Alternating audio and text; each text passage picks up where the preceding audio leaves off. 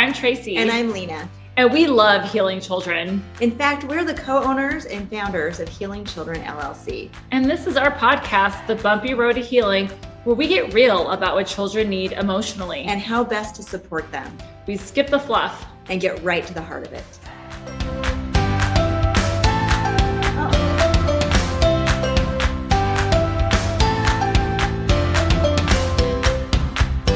So we're going to be talking about... Hi, ladies. Hey, Esther, what's going on? Oh, just nothing. I just wanted to just come see what the two of you are doing. Well, we're going to be doing a podcast about... Do you know what I did last night? Oh, well, you're kind of interrupting. Okay, well, actually, it wasn't last night, but I was telling my friends all about it last night. But last weekend, I met Beyonce. Oh my gosh, she is just as amazing in person as you would think that she is. Esther, yes. There's a couple things you're doing right now that are a little concerning. What? I was just trying to tell you about this awesome thing that happened to me. Esther? What? Well, the first thing is she's kind of interrupting us. I know. And not listening. And that's kind of the test we're going to be talking about in our podcast. The kids kind of do to it to see like how strong. I feel like the two of you are like Esther. If you're going to be here, you're going to have to listen. Otherwise, you're going to have to go. Yeah. And one of those tests is like, is this adult strong enough to set a boundary? Or are they so weak they're going to let me interrupt? The other thing she did is told a lie. She sure did. Yep. And if we believe that lie, then she's going to see like, oh, I can manipulate the adults. And that means that if somebody comes around that could hurt me, they won't know how to protect me. And that's not good. That's not good, Esther. So we got to work on that. So we're talking about how kids test adults. And I think you might want to listen a little to it. It might help you behave a little better. Yeah. Because Esther, we are very strong adults and we can take care of you. So we're going to make sure that that we pass your tests so that you can trust us and that you can learn and grow and mature. Okay. What do you think? You can talk now. Well, first, I really didn't like it when you talked about me like I wasn't here. I know. But I hear you and I want to listen to your podcast. Okay. Well, you handled that really well. Thank you. I know that was hard. Okay. And I didn't meet Beyonce, but I did watch a really cool video. Yep. That sounds more like the truth. That does. That's the way to do it. That is the way to be honest. Can I show it to you after I listen to your podcast? You know what? When we're all done working and you're done with all your chores, that would be awesome. Okay. Today, we want to kind of talk about how kids will test us and why they would test us. And what does that really mean that they're testing us? It's kind of weird, but I think maybe starting with like we as adults, kind of do it in ways too, where we're trying to make sure that the person that we're interacting with is a safe person or somebody that we can trust. Yeah. We're trying to figure out what are they about because people can say whatever they want to say. That doesn't mean that they're being authentic in what they're telling us. And so sometimes kids are going to be testing their teacher or their counselor or different people to see, are you who you say you are? Are you an authentic, genuine person? And do you say what you mean? Do you mean what you say? And can I trust you? Yes. Because we don't want to be bonding and connecting to someone that is not trustworthy. But we are looking to see, like, I don't want to be bonding to someone who's not a good person or who isn't transparent. No. So, but people are also testing to see if you are what they want you to be too. Like, I think it happens with dating all the time. Yeah. So if they're not healthy, they're trying to figure out, are you unhealthy too? Or if you're healthy, you're trying to figure out, are you also healthy? We're trying to figure people out a little bit. And well, that's where some of the grooming comes in too. Where people will like come in and kind of groom to see like, how far can I go with you? Will you accept this type of comment? Will you accept this type of behavior? And if you will, then I'll keep going. And if you won't, then I'm going to move on to somebody else. Right. But then also, if you're a healthy person, you do that back and forth with people to figure out, okay, I'm going to share this a little bit. Can I trust it?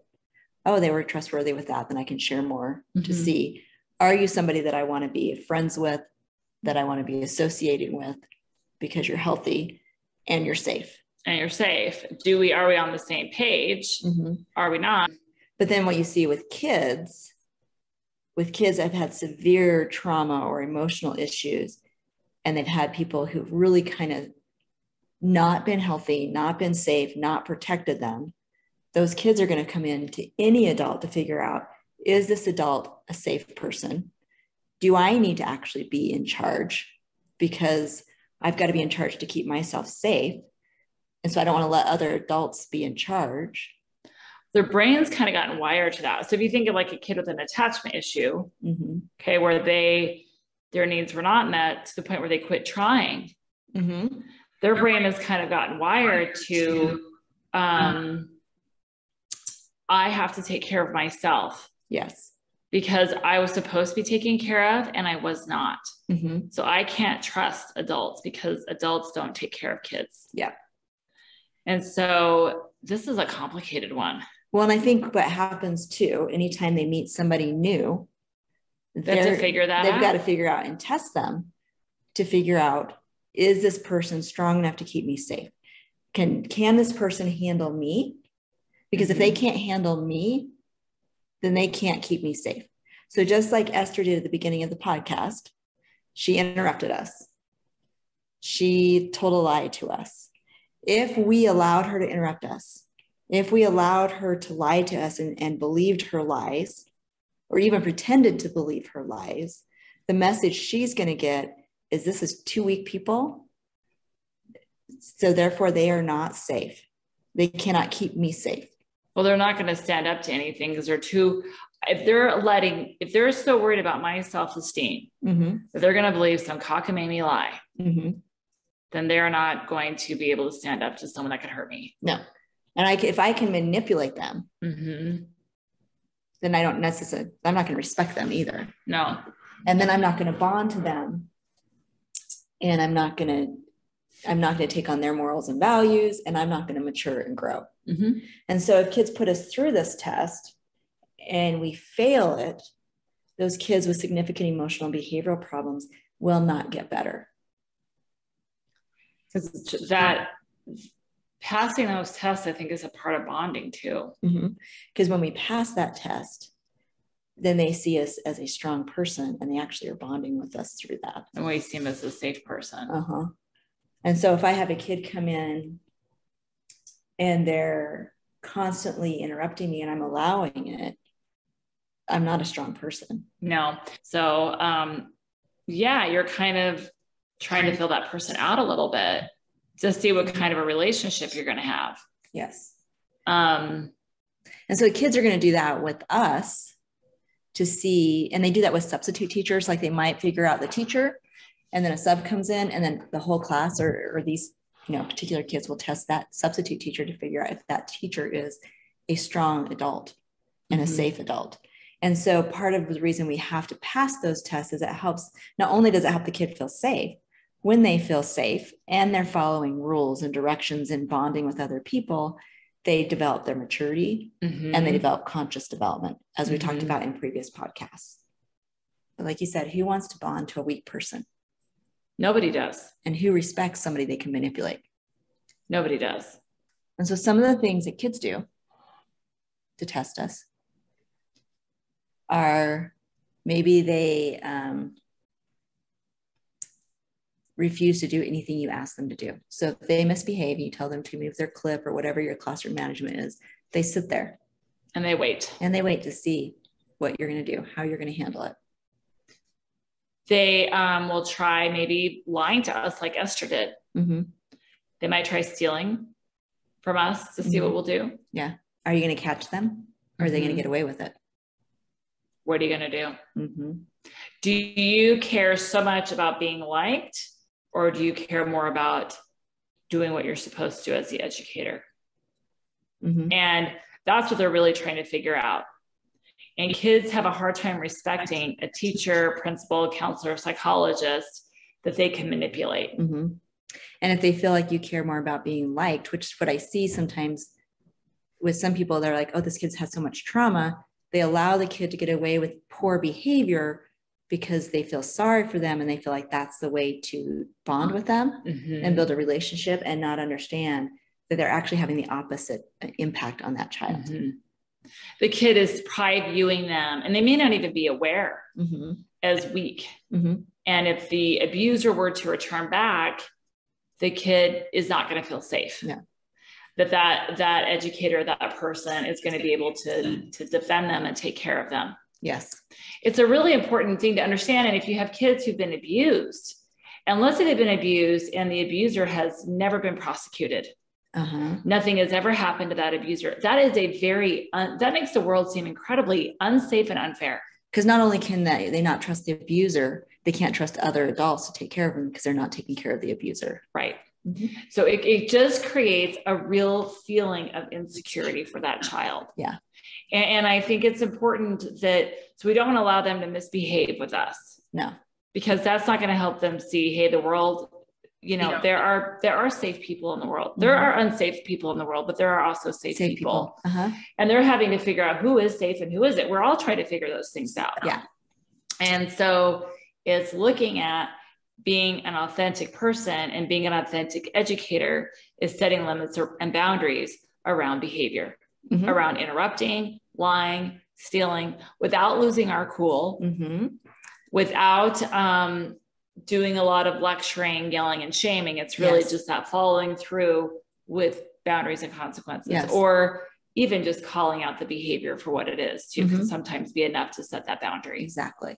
And you can do all that with compassion and empathy and acceptance and encouragement, and have that healing occur. But yes. without it, it's really tough, because if you don't respect that adult, you're never going to feel safe enough to talk about your mm-hmm. sadness, your hurt, your feelings, or things that have happened. Yeah.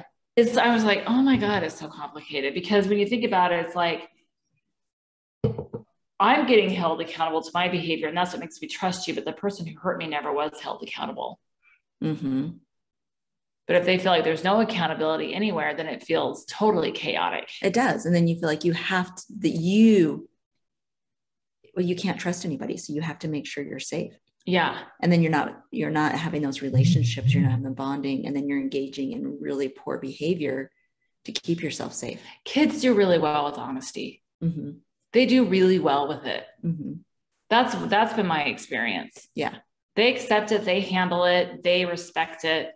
They need it. Mm-hmm. We all do. It helps us it helps us grow and mature. And it's not always easy or pleasant, but it helps us mature. Mm-hmm. Yeah. We can't mature without it. Yeah. There is safety in that honesty. I think we have too much lack of honesty, lack of transparency, manipulative behavior kind of in society as a whole, mm-hmm. that makes all of us struggle with connecting with our community. Mm-hmm. And when we're not connecting with our community, we start to engage in not really healthy behaviors. Right. And so what we want for kids is we want kids to have the accountability for really unhealthy coping skills, so they can develop healthy coping skills. Yeah. So that they can mature, so they can feel safe, they can mature, they can grow, they can develop a conscience, and then they can help make the world a better place. Yeah. That was a lot to sort of take in about myself. Mm-hmm, mm-hmm, mm-hmm. So do you agree with it? Disagree? What do you think? I think I agree. It's really hard to agree. Like, it's hard to mm-hmm. see that, I don't know, is like, that I've been so affected by my life, but, and then I'm lying. Like, I don't know. I'm really sorry. I lied to you too. I know. Well, and you know what, Esther, I think when we start to recognize behavior patterns mm-hmm. that we've learned when we have gone through a terrible experience, then we can start changing it. And then we can start understanding it.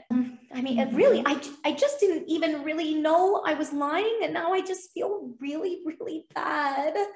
Well, I don't want you to get all torn up about it. You know what I mean? Like, we all make mistakes.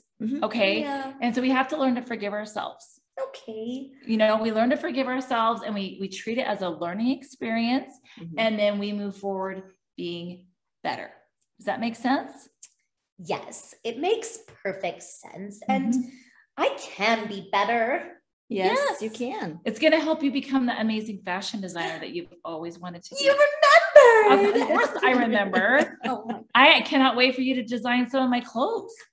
I have so many good ideas for you. Oh my gosh, I should go get my notebook and show you. Yes. Oh yes, let's do it right now. Okay, I'm going. If you're hearing and you want to learn more, you can go to our website at www.healingchildrenllc.org. On our website, you can read more about who we are. You can look at our online trainings. You can also look at our blogs on a variety of topics. You can see our most new and up-to-date podcasts.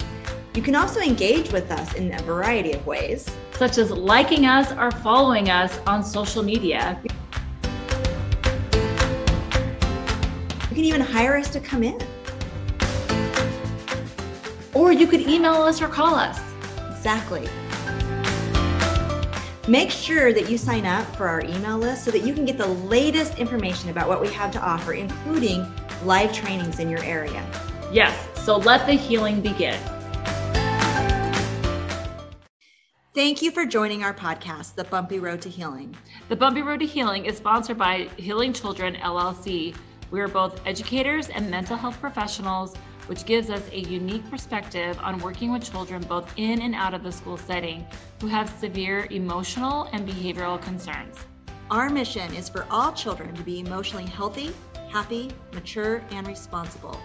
As adults establish healthy relationships and appropriate boundaries, we believe that children are more likely to grow and prosper. When adults understand the impact of trauma, entitlement, disruptive attachment, and child development, including conscious development, they can better create healing environments for children.